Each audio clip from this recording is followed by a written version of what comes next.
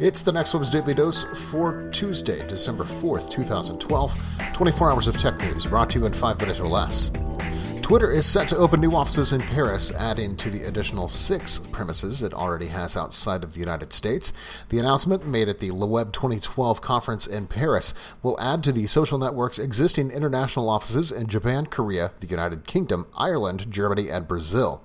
Katie Stanton, Vice President of International Market Development of Twitter, said, "The next market is France. We're really excited about the opportunity there. It has been one of our fastest growing markets around the world, which has been tremendous. We've seen something like 150% user growth year over year, and that's 350% growth in tweets on a daily basis." Gmail for iPhone and iPad has been updated with a variety of new features, including multiple account support and a new, cleaner look. The new look is quite likely the work of the Sparrow team, which was acquired by Google earlier this year. The new app supports multiple accounts for the first time, which is fantastic. The redesigned look mixes with the new clean Google aesthetic from its products like Now and more with Sparrow's mechanics. Whether Sparrow's team was actually involved with the new version is up for debate, but it's undeniable that certain portions of the app feel very Sparrow-influenced.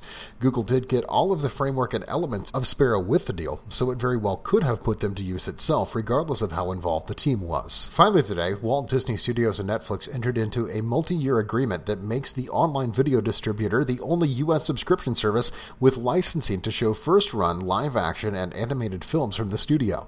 And it's doing it in the first pay window, which is a very big deal.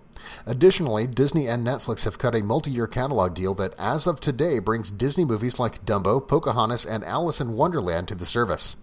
The deal will begin with Disney's theatrical releases in 2016 and will include New Disney, Walt Disney Animation Studios, Pixar Animation Studios, Marvel Studios, and Disney Nature titles.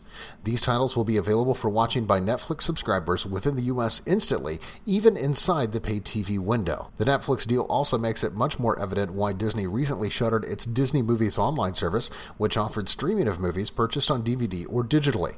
Disney didn't expose its slate out that far, but Pixar has a Finding Nemo sequel scheduled for a 2016 release that would make an appearance on Netflix as one of the tentpole flicks on this deal.